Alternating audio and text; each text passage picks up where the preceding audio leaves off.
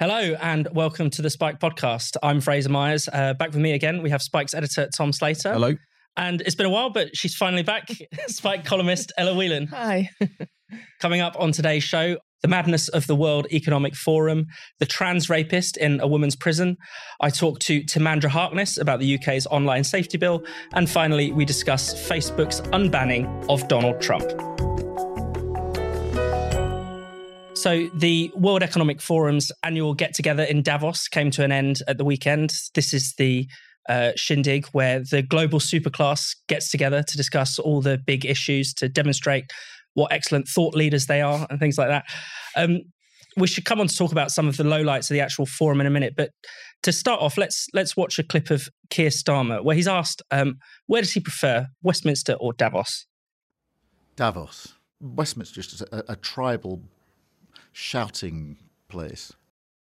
Tom, what do you think that says about Keir Starmer, and what do you think it says about Davos and the kind of what he's getting into? What it says about Keir Starmer immediately is he's got dreadful judgment. You know, I know this was a kind of snap question situation, but that clip has already been played over and over and over again. And if you don't want to look like an out of touch, you know, North London Labour politician, then talking about how you'd much rather be in the Swiss Alps hanging out with the global super elite because it's just so much less tribal and ugly than democratic Westminster politics. And that was exactly the right answer to give. More broadly, though, it does speak to the fact that not just Keir Starmer, but so many politicians, the reason they're drawn to things like the World Economic Forum is because it's another expression of that desire to do politics beyond the kind of mucky fray of democracy, decision-making amongst a kind of consensual global elite who have already worked out what the right thing to do is. It's just about how you get there. And also that kind of strange way in which in recent decades our political class have kind of, under the banner of internationalism, but really we're talk about globalism, I suppose, draw more of their sort of authority and their legitimacy from one another and from supranational institutions rather than the people that they're elected to represent and govern in the name of. That kind of itchiness that they have with the restraints of national politics, of borders and so on. Like it was such a kind of startlingly honest, you know, kind of pledge of allegiance, if you like, to that kind of way of thinking. In terms of Davos and the World Economic Forum, I think it really speaks to the fact that, again, there's often a lot of kind of conspiracy mongering around the World Economic Forum, that it is some sort of shady cabal that is plotting world domination and so on. But really what you're seeing is that it, to the extent that it has sort of legitimacy beyond the huge amounts of money that's in the room because of its, 1,000 companies which make up its membership and have to pay through the nose even just to get to this particular shindig to discuss all the world's ills, that the reason so many politicians are involved is, again, because they're kind of willfully drawn to it. You know, they don't have that sense of legitimacy and clout at home, and so they kind of seek it amongst one another. That could be at a European Council meeting, or that could be at the World Economic Forum. It kind of serves a similar purpose for them, I think, to do politics beyond the mucky and very national fray of which they're originally elected to operate in. Ella, I mean, Davos and the World Economic Forum is almost like the exact counter of the kind of thing that we would praise on Spikes, the kind of populist insurgency. Some people have described Brexit, for instance, as a revolt against Davos man. I mean, what do you make of that kind of? Yeah, well, you don't want to get kind of workerist about it, but I think there is something about Keir Starmer's sort of lack of shame in being so enthusiastic about Davos. You know, this is a guy who hopes to be the prime minister of a country that's facing a series of quite serious crises. Made a big fuss recently about the fact that, Labour should not be seen on picket lines. This is not the place for Labour, but absolutely happy to be kind of like in the world of, cigar smoke filled rooms and, champagne glasses of Davos. And there's, you can kind of make a shallow, I suppose, argument about how there's this kind of lack of shame about how sort of blatantly capitalist all of it is in this really grubby way. But I think more importantly, the criticism that should be leveled at Keir Starmer is that it would be one thing if he went to a forum like this and said, okay, as a hopeful leader, I have this great economic plan for the country and let me go and schmooze some fat cats in order to get them to invest some of their money in, new battery plants in England or whatever, spend some money and have some kind of big political ideas. But of course, number one, Keir Starmer and the Labour Party, the Conservatives too, but particularly the Labour Party, have no no desire to have any kind of big plans in relation to the economy. But also, as Frank Frady pointed out on Spike this week, if you look at the kind of political ideas that come out of Davos and their great reset, which is sort of spun off a lot of conspiracy theorists, but really is a kind of boring plan around decarbonisation and the idea that economic resilience lies in being nice to LGBTQ plus people. And so this is, it's almost like it's a wasted opportunity. Actually, if there were other people, and if not to kind of blow smoke up our backsides, but an ordinary person got there, you can imagine making something out of the fact of being among so much kind of swilling around money. But instead, he just shakes a few hands and, as Frank says, treats it like a PR exercise, which is essentially what Davos is. It's like a showroom for people to be seen at. Well, the kind of ideas that, you mentioned, they're very much, the kind of things we talk about all the time on the show, the kind of, woke blancmange that basically every politician seems to be grasping for. One of the themes at Davos every year, in fact, going right back to the 1970s, has been the environment. Usually, people say climate change is a product of capitalism and it's the evil capitalists are ruining the planet. But actually, it seems as if the elite are very invested in this idea. Let's take a look at a clip of John Kerry, Joe Biden's climate envoy.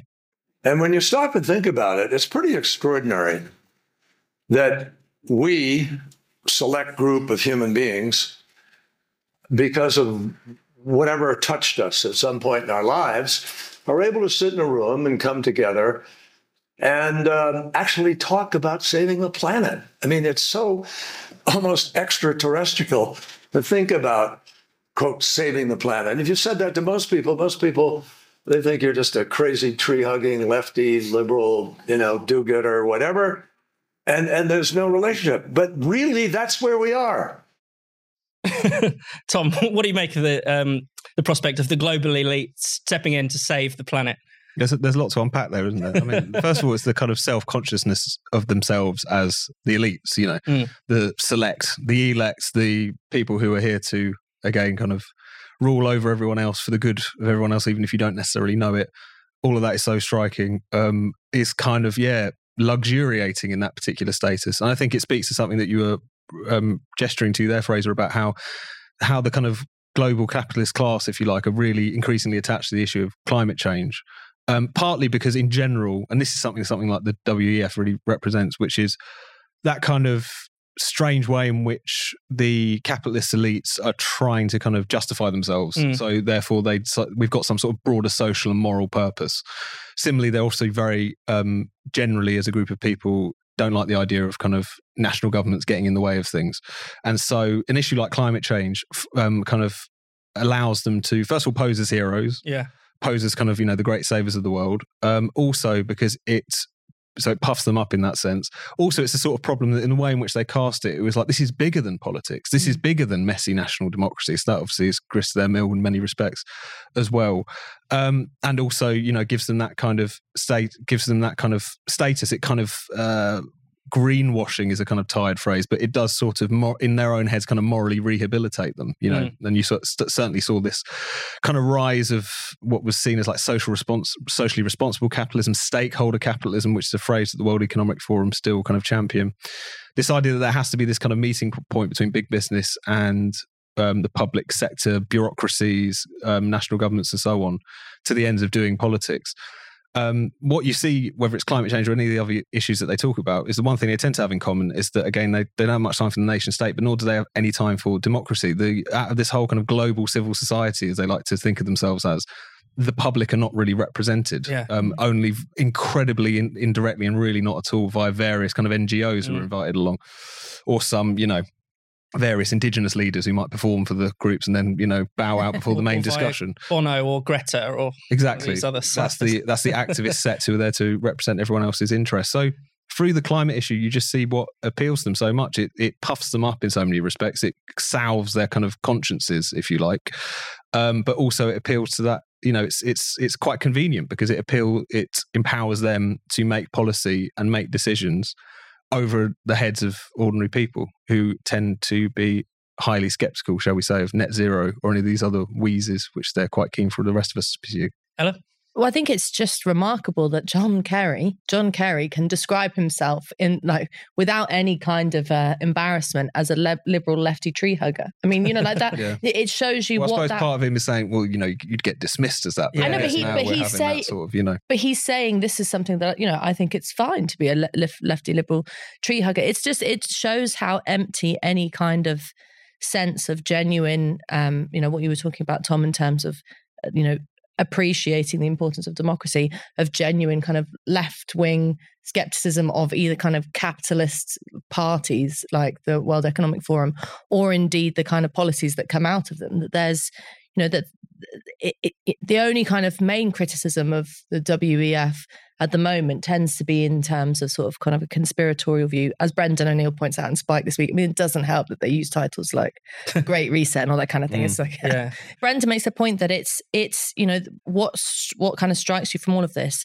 and the reason why someone like Keir Starmer, or indeed Rishi Sunak doing these kind of similar things, or Ursula von der Leyen, the reason why they're so drawn to it and why it's such an influential thing for them is because it's a home for people who have no authority. It's not that the World Economic Forum is a place where the drivers of society and to kind of come together and decide what's going to happen to the globe. It's actually a kind of hiding place for all these individuals, technocrats, who know that they are on, because of Brexit and other things, who know that they're on relatively shaky political ground, don't feel that they have any kind of authority in their own political arenas of national sovereignty and national politics, and so hide away here. So instead of being this kind of very authoritative, scary cabal of of an influential place, it's actually like it's a losers club in a way. I mean, losers with a lot of flipping money, but of a lot to of power, show a lot how of influence, a lot of ventralness, certainly. But but no political authority, no big ideas, nothing interesting. And you see that in the kind of mindless repetition, all of the kind of Western political leaders who might be seen at Davos of any given year will go back to their own countries and then repeat the same slogans. It could be around net zero, it could be around Build Back Better, the year in which everyone's re-election campaign was Build Back Better, and so on and so forth. You could, there's people who will see that and think, what's going on here, and try and connect the dots. But the simplest explanation is that these people have no idea. They have no politics to them often. And so they're kind of just parasitic off of what is presented to them as this kind of globalist consensus. This is what must be done. You kind of take it back dutifully and implement it. But I completely agree. I mean, about the point about it is also an expression of weakness, and also the fact that Brexit really discomforted them. That's why they talk about it constantly at gatherings like this all these years on, because of the fact that was that blow to their political authority in their own particular territories back on planet Earth. But it also kind of showed up that despite the fact they claim to rule in everyone's interests, that they actually have the social and the broader good at heart, there are publics across the West who firmly disagree with that and are lashing out at any possible opportunity. A male convicted rapist calling himself Isla Bryson is currently in a women's prison, although there's been a last-minute intervention from First Minister Nicola Sturgeon, who says he should leave. This is despite the fact that Sturgeon has been pushing for this gender recognition bill, which would suggest that anyone who claims to be a woman should be treated as one. Ella, what have you made of this extraordinary story? It is extraordinary. And I think the way in which it's been reported has been extraordinary. If you look at the way in which the BBC has reported on it, it says that uses the she, her pronouns. It says that a trans woman who was convicted of rape, talking about a woman raping another woman, basically. Yeah. And, if you were just fresh and new to this debate, you would be absolutely completely bamboozled by what actually happened until you get sort of 6 paragraphs down and they mention that actually this individual was called Adam Graham and is a man and decided to begin a transitioning journey after being caught for several crimes, sex offending crimes. And I think the reason why that's really important is because Nicola Sturgeon has been forced to take this U-turn, people are calling it. I mean, most people understand it as the most basic of simple kind of common sense understandings that you should not put a rapist into a woman's prison. The only reason that she's done it is because it's become untenable to for her own career, I think, for her to maintain this absolutist approach to the issue of trans and trans women in particular. Don't forget that throughout the kind of process of the Scottish Gender Recognition Reform Bill, that there was an amendment put forward to deal with this very issue, to say, okay, you know, we can have rows about gender, blah, blah, blah, but on the basic level of a sex offender entering a prison, shouldn't that not be allowed under this legislation? And it was dismissed as being transphobic. Yeah. And, you know, it's only thanks to the thousands of Scottish people and also people across the whole of the UK, you know, saying, hang on a minute, this is just gone completely too far. And having probably some of Nicola Sturgeon's aides saying, you're going to completely lose all political credibility if you continue down this road, that she's taken this decision. But this is not sufficient. This does not, you know, do anything to apologise for or kind of recuperate Nicola Sturgeon's political authority in relation to this. The SNP is absolutely mired in this gender and transgender nonsense. And this is the very basic, bare minimum of an approach to sex difference, which is that you do not put men into women's prisons. Tom, Nicola Sturgeon famously said, people raising cases like this, their concerns were not valid. I mean, this is now a real humiliation for her, surely. It is. I mean, not least because, as you were saying, Ella, you know, this is precisely the case that amendment would have mitigated against, but for the reasons of ideology and not wanting to give an inch, essentially, to any of the gender critical concerns, they completely knocked that back. The thing is, this has happened before. Yeah. This case was obviously under the existing gender recognition, UK, or GB-wide gender recognition laws, because the fact that bill is obviously being held up, it hasn't properly been given royal assent yet. But there have been many other cases like it. There was the Karen White case back in 2018, I think, or thereabouts, where this individual, another male rapist, career criminal, very sadistic individual, decided he was a she, and so ended up in a women's prison where he went on to sexually assault 2 female inmates. There's been various cases of paedophiles who have been. There was one, Martin Ponting, he'd been in prison since the late 90s, I think, and around 2017 he decided that he was a woman all of a sudden, and then was put into a women's prison. He had to be segregated from the rest of the population swiftly after, because he would start making advances at the female inmates. And it's these cases, given how across the detail of this whole debate Nicola Sturgeon poses as, will have been brought to her attention. There's also been cases in Scotland of, there was one particular young offender who was caught preying on girls in the supermarket, was sent to a young offenders institution, and then was released into a women's halfway house, a sort of hostel. These cases have been brought up time and time again. She's aware of this. It's not a myth. It's not a fantasy. It's not a bigoted fever dream on the part of TERFs or whatever. And yet she went ahead with it anyway. The fact that she's been forced under the weight of humiliation to kind of backtrack and to intervene in this particular case, I think just doesn't give her any credit whatsoever. Because this is something that's been dismissed time and time again for the matters of ideology. Even when you're talking about all of these cases, I think you need sex segregated prisons. I think that's just important. It doesn't matter how someone identifies, doesn't matter how sincere those beliefs are, doesn't matter what kind of crimes that they're in for. It's just a fundamental common sense safeguarding thing. It's important for the dignity and safety of the women who are in prison, many of which are very vulnerable individuals in many respects. But at the same time, you would have to be a complete idiot not to recognise that this is a system that could so easily be exploited. If you genuinely think that this bloke, Isla Bryson, as he claims, has been gender dysphoric since the age of 4 and only decided to do anything about it after he had been found to have raped 2 women and the court proceedings has begun. He was under his original name, but what he now calls his dead name when these court proceedings began. Then you're completely lost. Like, this is complete nonsense. And not only is there this credulity in the face of obvious fakers, there's a just sort of willingness to almost be like, well, you can't make an omelette without breaking a few eggs. Like, well, you just ignore stuff like this because it's just the old anecdote, even though it has happened time and time and time again. I mean, this is surely, people are just trying to defend the indefensible. That's why it's got to this level, because people are trying to stick by the idea that no one would ever tell a lie about their gender identity, and so they even have to accept cases like this. I think it shows the complete lack of nuance, which, let's be really clear here. From the get-go of this sort of gender war, there has been, on the one side, trans activists who, either whether it's Stonewall types, mermaid types, or the SNP, who have taken an absolutist position, which is trans women are women. You must believe, and if you don't, then you're a bigot.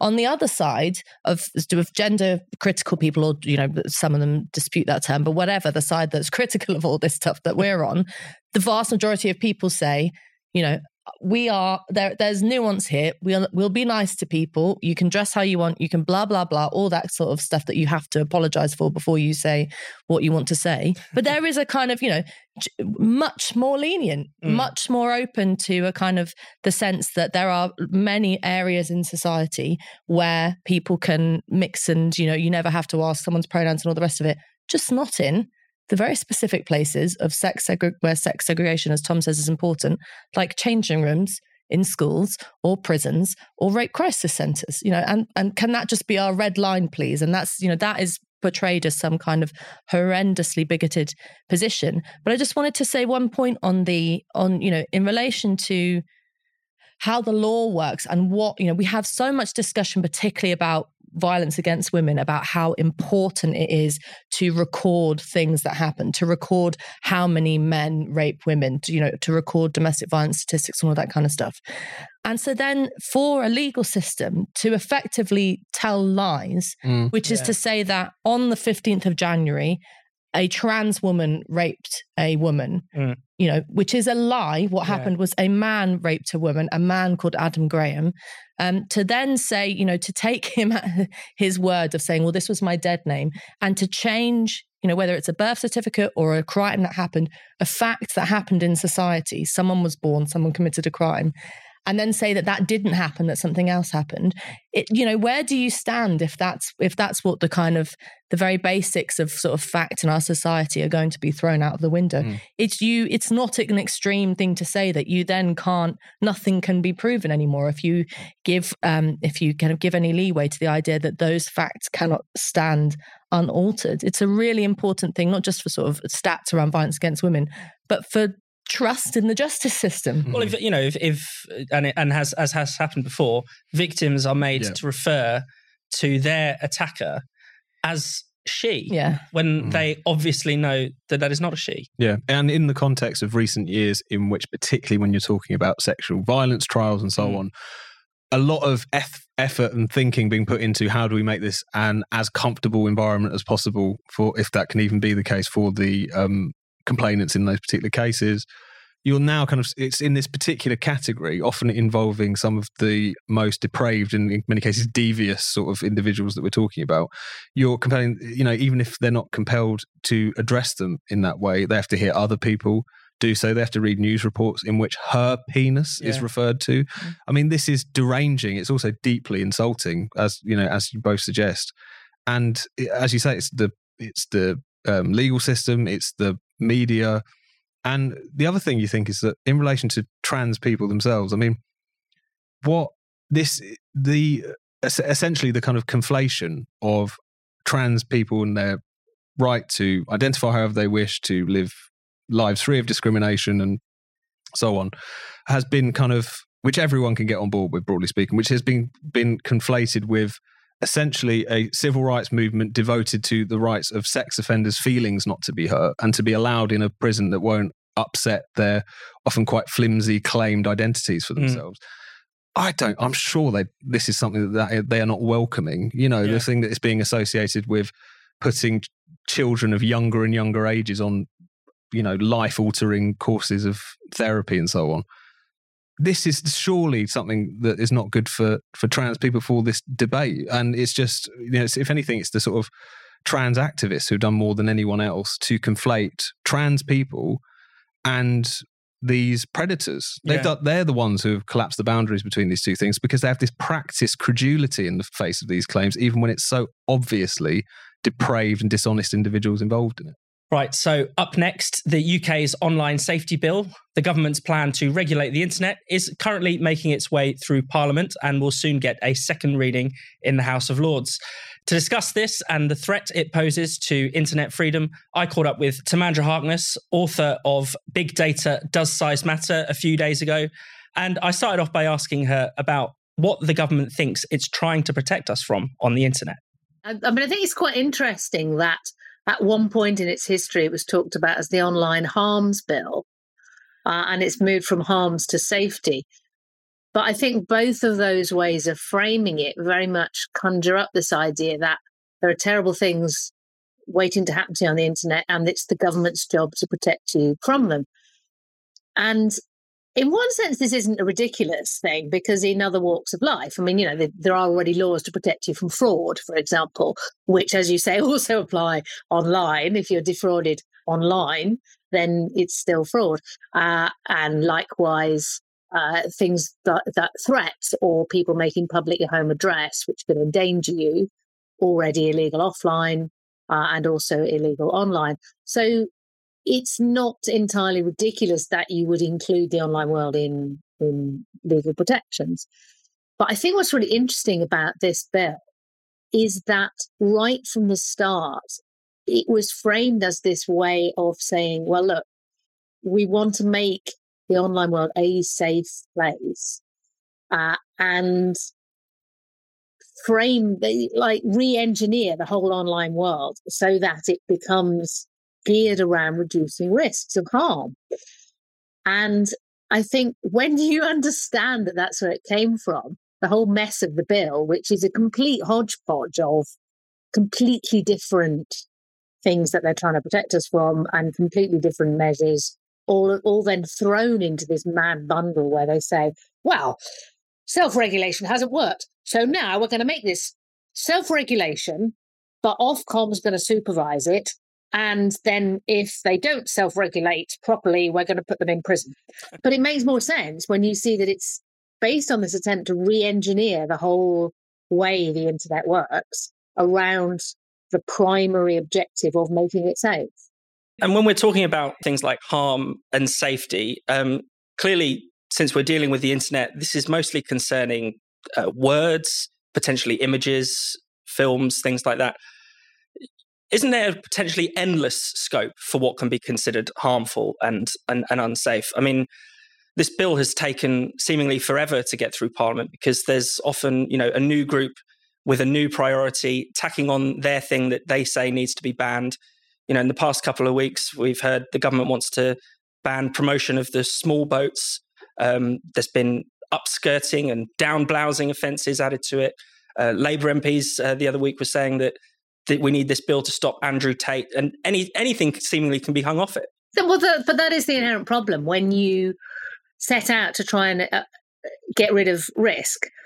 Because life is inherently risky, there's no obvious line to draw where you say, okay, well, these risks are just part of living life, and these risks are ones that we should try and minimise.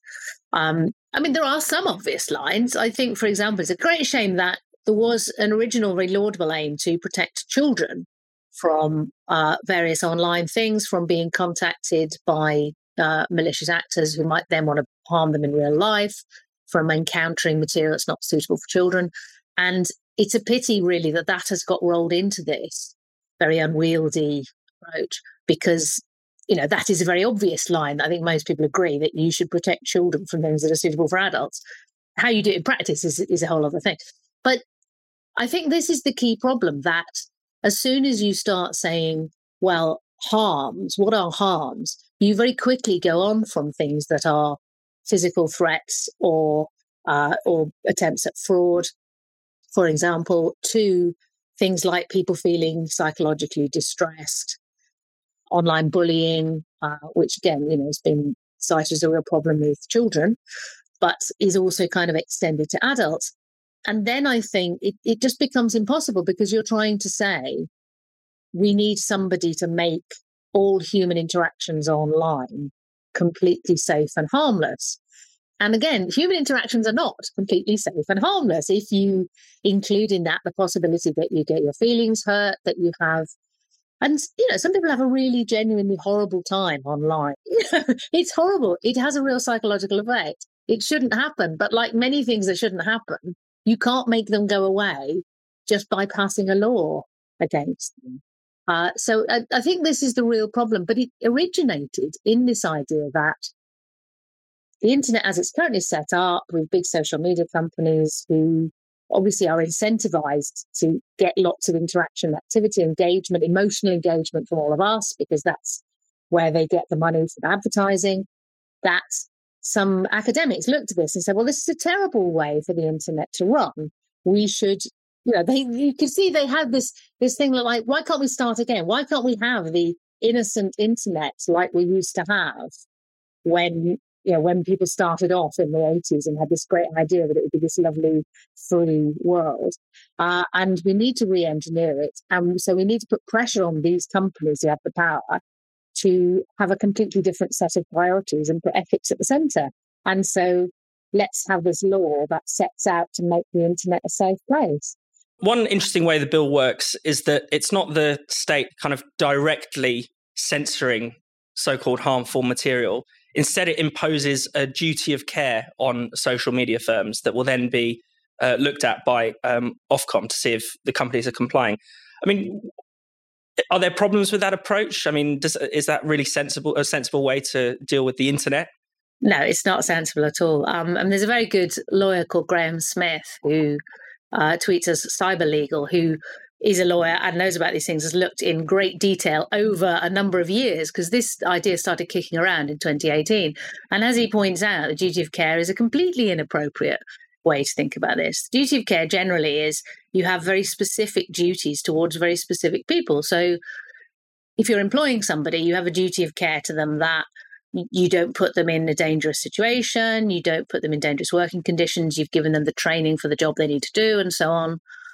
If you own a building, then you have a duty of care to keep the building safe so that nobody coming into the building is going to fall through the stairs or something like that. The internet is a completely different kettle of fish, really. That would be like saying, well, if you own a house, you're responsible for what people say to each other as they walk through the house. And you're not, clearly. If you own a house, you're not responsible for what people say to each other. So it's a very weird thing to try and graft on to the internet. But again, it comes from this idea that we all need looking after, and that unsupervised human interaction is inherently bound to become harmful. I can't help feeling there's a bit of projection here that politicians and policymakers feel that the world is out of control and the world is unsafe, and they are somehow expected now to make it safe, which clearly they can't, because that's just impossible. And so they're turning their attention to the online world, which has the advantage of it appears to be in some way contained. And also there are these big companies who provide most of the platforms through which we use it, and they can be blamed. But the whole idea that you've spent the last however many years saying it's dreadful what these companies are doing, and then you say, so what we'll do is we'll put them in charge of policing what people can say and show and share, is so bizarre. It's completely unworkable. And if it was workable, it would be the end of free public conversation. We've learned a lot in the past few years that the tech companies are perfectly willing and able and a bit too eager to censor speech online, certainly in Spike's view. I mean, why would we want to encourage even more censorship? Well, it depends what you mean by we, doesn't it? I mean, I wouldn't want to encourage more censorship. I agree that I think there's too much tendency to censor views in often quite an arbitrary way. And this bill would only encourage that, obviously, because they're now threatening to imprison tech company bosses if they feel that they're not making enough effort to enact this duty of care to protect us from each other. So it's an absolutely, it's a very clear incentive to tech companies to err on the side of caution, err on the side of removing material, or at least rewriting the algorithm so that anything contentious doesn't get passed on and shared. And so it's bound to result in the end of any kind of, I mean, don't let's exaggerate. In a way, this is just bringing to the fore that what we think of as public space online is not public. It's owned by companies and they set the ground rules. So, in a way, it just makes us more aware of what was already the case, but it's certainly incentivizing them to use even more censorship and be even more repressive, as if the way to get a better quality of public debate is just to shut people up rather than to foster a culture where you genuinely listen to each other and try not to take disagreement as a personal attack, and so on. And honestly, I really hope this all falls by the wayside. I don't think it will, but it's such a mess. It's such a mess of a law. I don't think it will even do the good things that it's trying to do. And I think it will completely mess up any possibility of having online space as any kind of public space. Timandra Harkness, thank you very much. Thanks for having me on. Cheers. And finally, Facebook has unbanned Donald Trump after 2 years. Tom, should we be relieved or still alarmed that Facebook can essentially have the power to tell us who we can and can't listen to? I think it's definitely the latter. I mean, insofar as the shock of him being kicked off of Facebook, Twitter, every social media company going, essentially. And even when, you had Parler, which is the one platform that was allowing him to be on of a certain size, that effectively got booted off of the internet infrastructure. It was an assertion of the authority and the power to do that, to commit what isn't, by many measures, the kind of greatest and most significant act of censorship that we've ever seen, as far as the reach of it, the consequences of it, the fact that it was the interference in the democratic process of, the country that's the alleged leader of the free world.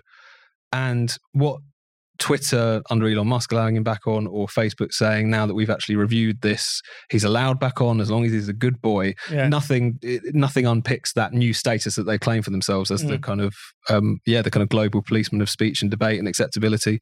They've also ushered in a whole new set of rules. They make up a set of rules on the fly, just in response to whatever the New York Times is having a go at them for in any given week, about what politicians will get booted off for in times of civil unrest and so on, again, kind of writing backwards from the capital right and so on.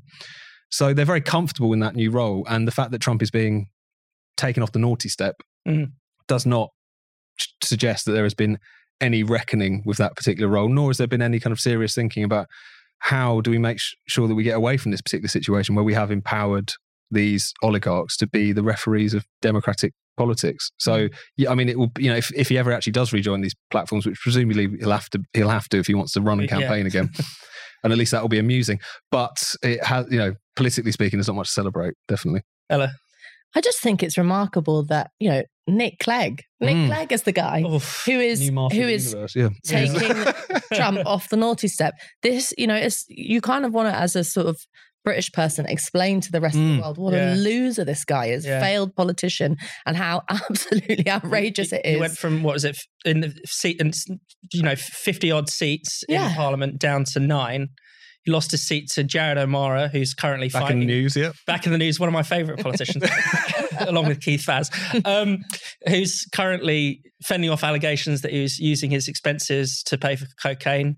He's used to write sort of funny multiple abuser jokes of Girls Aloud and this is Jared O'Mara, we should be clear, not the fact that this is Nick Clegg lost to this man and is now has such, as Tom says, such political clout in to be able to, particularly some of the quotes that came out of the Facebook's decision was sort of like, we have these guardrails, he's on parole, we're watching him, don't worry, one misstep. And of course, Trump, what they don't understand is Trump's not entire, but a large part of his appeal is, I don't play by the rules, and yes, a lot of that is incredibly shallow and it's just bluster.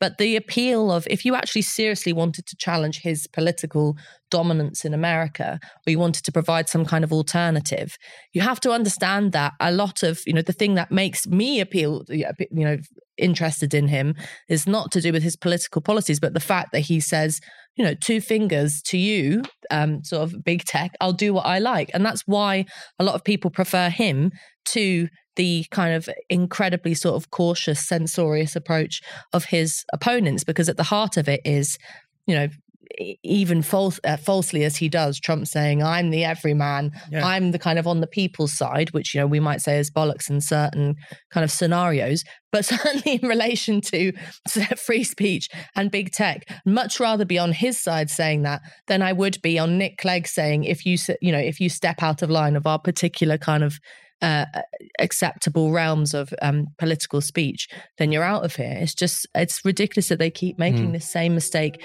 time and time again in relation to Trump. Thank you for listening to the Spike podcast. We're back every Friday, and you can now watch us on video too. Check us out on YouTube or go via the Spiked website, which is spiked-online.com. See you next time.